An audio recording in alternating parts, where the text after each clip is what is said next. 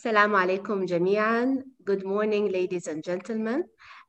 Today we are the third episode, and it's a pleasure to have with us today Dr. Nahida Ahmed. She is a consultant psychiatrist, American board certified, and working with SEHA. It's a pleasure to meet you, Dr. Nahida.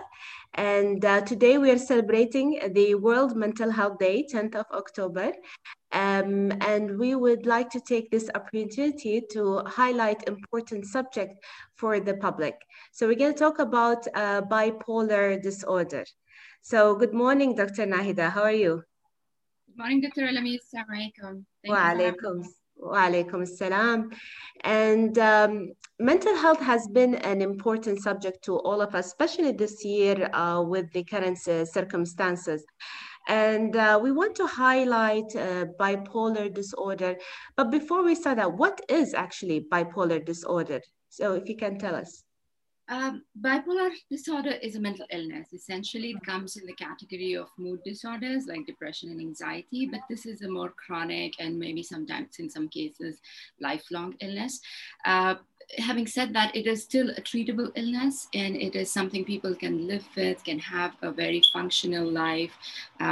Many people go on to living very high functioning and high intensity life despite having bipolar. So it's not one of those debilitating psychotic illnesses where you have to retrieve back and retrieve from normal functioning of daily activities. But bipolar essentially is an episodic illness. So it comes and goes. You have flare ups and downs like any other chronic illnesses. There are three types, in fact. There is bipolar 1, which is quite severe form of bipolar, in which the highs are so high that you might need hospitalization in some instances. Bipolar 2, on the other hand, is more subtle. Many times people don't even know they have bipolar 2 until they hit a roadblock and they have to go to the doctor and be screened. Many people go on living with bipolar and learn to cope around it. And the other thing is cyclothymia, which is very frequent and very episodic. So bipolar is basically a very high and very low. And it could be a spectrum of how high they feel in terms of mania. So the highs of bipolar are called mania, in which we have mood disability, wherein people feel very elated, sometimes grandiose. Their thoughts are running too fast. They have high increased energy levels. They don't sleep as much. Very impulsive, reckless, driving too rash, maybe spending too much without thinking twice. When you become really manic to an extent of bipolar 1 and requiring hospitalization, you can go into the realms of psychosis. In fact, you can become delusional. People start hallucinating, becoming paranoid. So that's quite a severe form. But the more hypomania, which we call, which is a little higher than the normal elated mood, is where people are more impulsive and more irritable, and they still have very high energy level. They pace around a lot.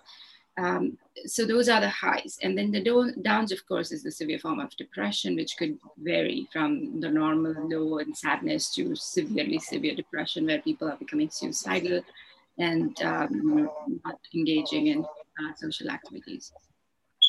Thank you, Dr. Nahida. And actually, this brings me to another question, because as you said that there are grades and it can be severe and it has a big impact on the risk, as well, as you said, when they go into low mood and suicidal, that's really risky. Definitely, we don't want anyone to reach that state. But I want to know, how can we spot on someone who's bipolar ourselves or in the family? And how does it differ from just normal mood swings? Because, everyone has their ups and downs, and sometimes they feel really happy and sometimes they feel really low. So how we can know the difference? That's an interesting question, because a lot of patients who come into my clinic, they self-diagnose and they say, Doctor, I have bipolar because I'm happy when I get up in the morning and I'm sad in the end of the day. That is not essentially bipolar. I mean, we all are predisposed to mood swings. We have good days, bad days. Bipolar, like I mentioned, you have the phases of mania, hypomania, and severe depression. These are clinical classifications of your mood where you are super elated. It's not your I'm feeling good, I have a good day type of elation. It's like, grandiosity or hyper-religiosity, impulsivity. that kind, where people are more engaging into a lot of risky behavior in certain cases. If you were to see a bipolar in the manic phase, they would be talking too fast. They would go in tangents. They would not complete one sentence coherently. They jump between topic to topic. Their mind is running too fast that they're unable to control it. They're very fidgety, they're reckless, they're moving around too much, they're pacing all the time. They wouldn't have slept for 3-4 days. This is when mania and hypomania is. Of course, this should be accompanied by a low mood. So bipolar is essentially the poles of the mood. So you are on one end very happy, and then once the mania starts to retrieve, you go into the depressed mode. So it's different from a good day, bad day, up and down kind of thing. You would know when you see a manic person. Yes. And Doctora, when would we expect something like these kind of symptoms to appear? Does it happen? We know that we see in adults, but does it happen in younger age and children, for example? And where is the most common people that get bipolar? Is it as you grow up, elderly? Can you tell us more about that? So bipolar is known to have bimodal distribution. So oftentimes the majority of the population that get diagnosed with bipolar are either in their 20s or in many cases also in their 40s that have first-time diagnoses. Now, to answer your question about the children and adolescents, it's a little tricky there because there are a lot of changes and it's not so clear-cut the criteria for diagnoses. So I know that adolescents get diagnosed and put on mood stabilizers quite often, but in terms of diagnosing a very small child that yes, this is a bipolar and not a conduct disorder or not a personality issue or different types of illnesses that you come in the pediatric realm, it's a little bit difficult to diagnose in terms of children. But adolescents, of course, yes, because of the episodes of ups and downs with relative stability between those episodes. So you could have a manic depressed episode and then you would have many days of remission. You would be normal. You could go about your life as nothing is there, and then again you have another flare up. So it is seen in teens, late teens also. Having said that, I also know a lot of teens who indulge in drugs, predispose themselves, especially if they are vulnerable to bipolar already, then they get into the manic phases earlier than the rest. Mm-hmm. That's quite interesting because teenagers by itself, this is a very vulnerable period. And a lot of like I'm a mother of 3, and we tend to look at teenagers that this is mood swings again, and it is their hormones, it is their change, but the fact that it can happen at that time, that we need actually to realize that this can happen and maybe observe more and listen to them more. Doctora, this also runs in family, or does it have a genetic predisposition? So if we had someone in the family who had bipolar, does that mean that there's more can have? Absolutely. I mean, the etiology of bipolar is not very well understood, but in 60 to 80% of the cases that we know of, there has been a family history. So it goes to prove that there is a hereditary, predisposition. And also the closer the relative, like suppose mom and dad having bipolar increases the chance of the child having bipolar as compared to aunts or uncles or cousins. So the closer the relative, the more chances you are. That is 60 to 80%, but there are also those remaining 40 to 20%. We don't know why they have bipolar. So it's really poorly understood, but yes, definitely having a relative puts you at higher risk.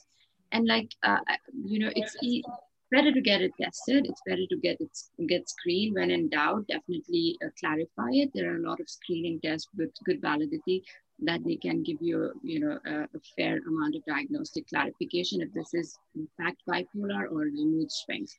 So I would recommend all parents, if they have any slightest doubt of their child's erratic behavior or they think that they need some clarification, just go to seek help. Mm-hmm. Thank you, Doctora. And I realized that even the screening can happen. Not only, they don't need to go directly to the psychiatrist first. Even the family doctor can support them in this, at least to direct them where to go and to do the initial screening, I believe, right? Yeah. Yes. Primary care physician is your gateway to any health problem, like you have any for mental or physical health.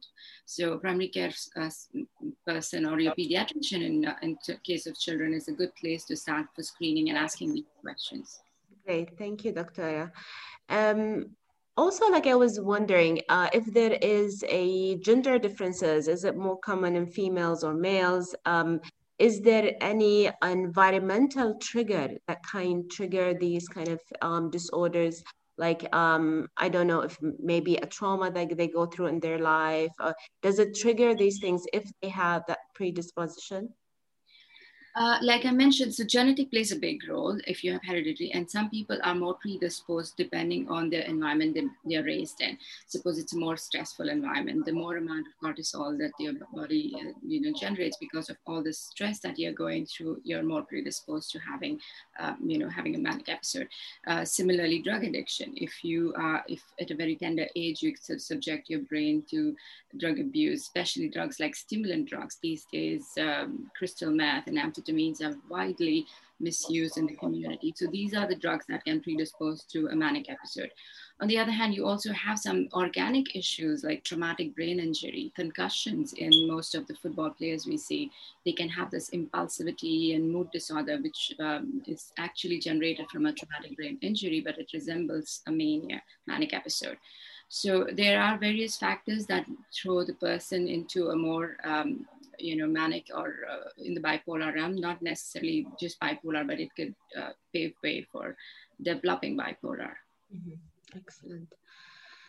This is really interesting and important information, Dr. Nahida. And I also wanted to know, like, as you said, that it is a mental health disease, and it has two phases where there's the low mood and depressive kind like symptoms, and then you have the manic symptoms.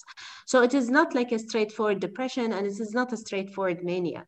So when it comes to treatment, what kind of treatment do they take, and is medication an important element in treating bipolar?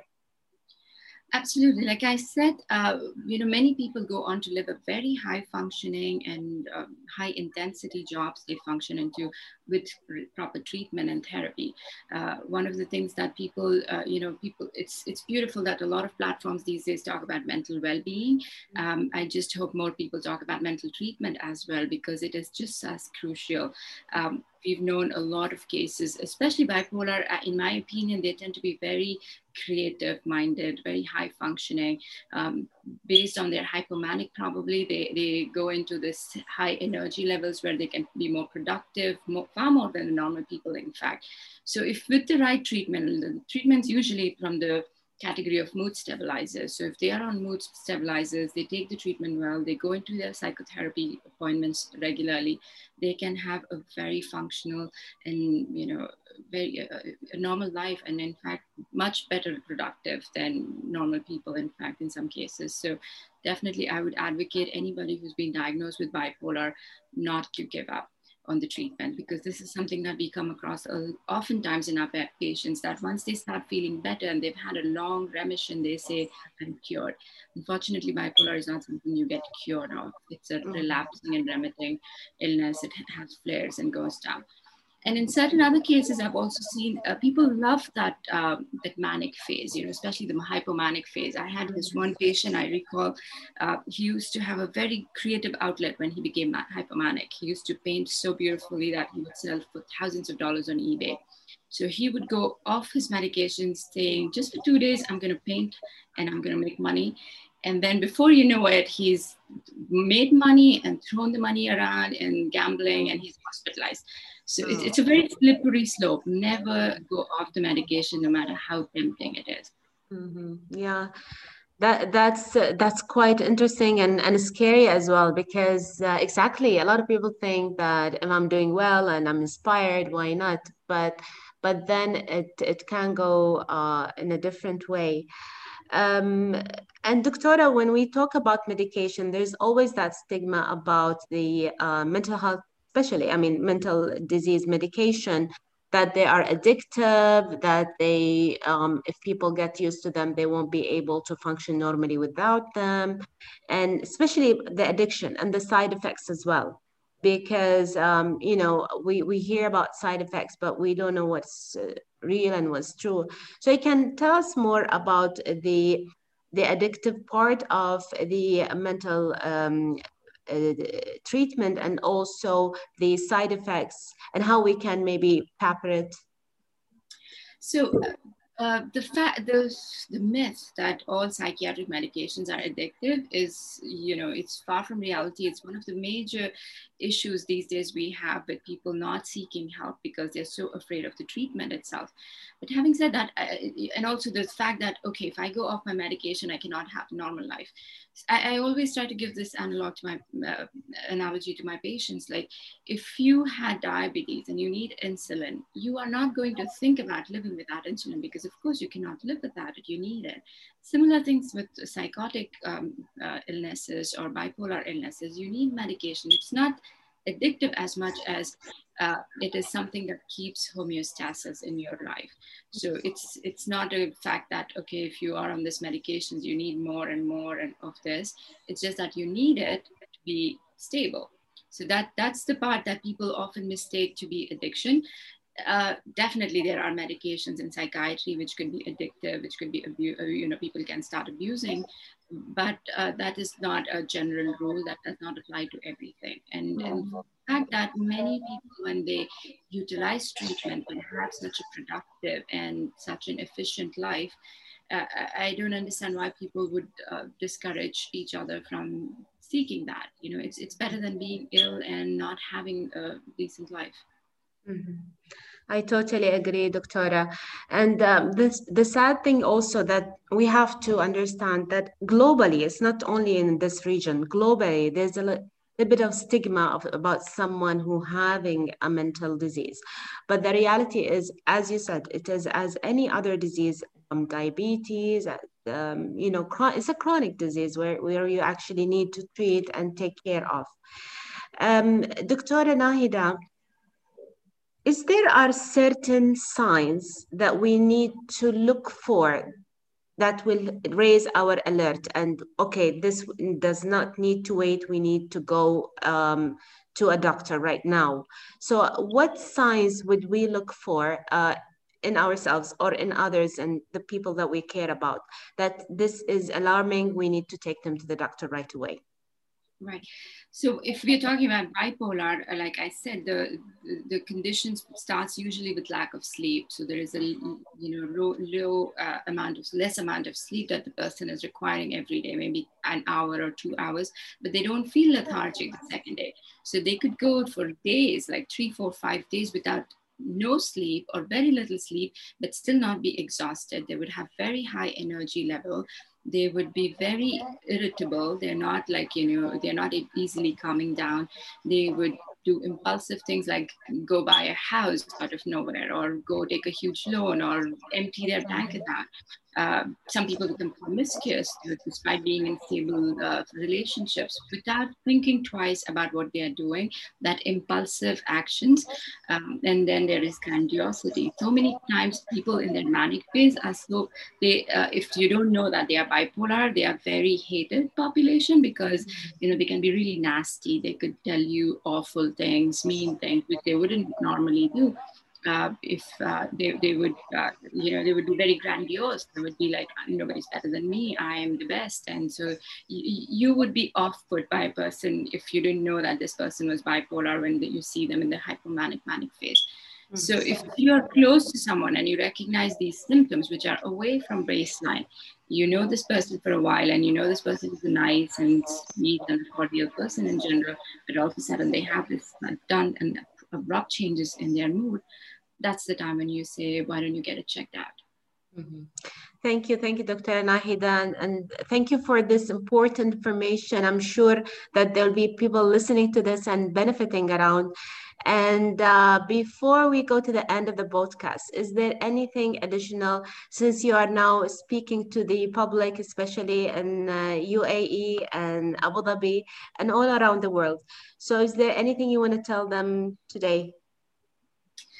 Doctora, thank you so much. Actually, I would want to convey this message to everybody who's suffering from mental illness, or people around people who are suffering from mental illness. Unlike any other illness, unfortunately, psychiatric illnesses do have a lot of collateral issues. So if you are, you're married to a person with mental illness, or you're a mother of a person with mental illness, it has a lot of impact on the person itself, despite of not having any mental issues. So taking care of the caregivers and educating them, and creating a support group for the caregivers or the people in direct contact with mentally ill is also just as important, because they are actually going to be the more nurturing and productive in terms of how good the patient does. So we have to advocate a lot for also reintegration and rehabilitation. Mental illness, requires oftentimes, it's not just the treatment and khalas ma salama, you've taken your script, but what you do after getting better or stable, what you do when your mood is at baseline is also very important. So we need to mobilize, when these campaigns are happening, people do a great work in talking about mental well-being. I think the focus should also be towards the mental treatment and mental rehabilitation. So I have a lot of schizophrenics who for the longest time were sedated on medications, but when we started doing rehabilitation, they all of a sudden find a purpose in life. They all of a sudden feel that they are productive, they are contributing members to the community. I'll give you one example before we wrap up. When I was in training, I saw this one case which was new for me, and in the intake file, when I was reviewing the file, there were several admissions in this lady's notes. So she had back-to-back at least 10 admissions in a matter of 2 years, and then there was a period of no admissions at all. When I met her and I asked her what happened, how did you find that that cure, that you're out of hospital? She said, I found a job. My job is to deliver flowers from the gift shop in the hospital to the wards. She says it brings me a smile. Every time people see me, they say nice things, and I feel so motivated to take my treatment, to be on time to work, and to take care of myself. So I think giving mentally ill people that platform to live and feel productive is also very important. Yes, thank you, Doctora. And definitely we understand that each one of us needs and have the right to live a happy life. And they can get all the support they need, and they can actually get to set their goal and achieve their purposes in the right way. Thank you, Dr. Nahida, for your time. It's really a pleasure to have you, and hopefully we'll meet again soon with other topics for mental health. Wish you all the best, and thank you all who have been listening, and happy World Mental Health Day. Thank you. Yeah, thank you very much. Thanks.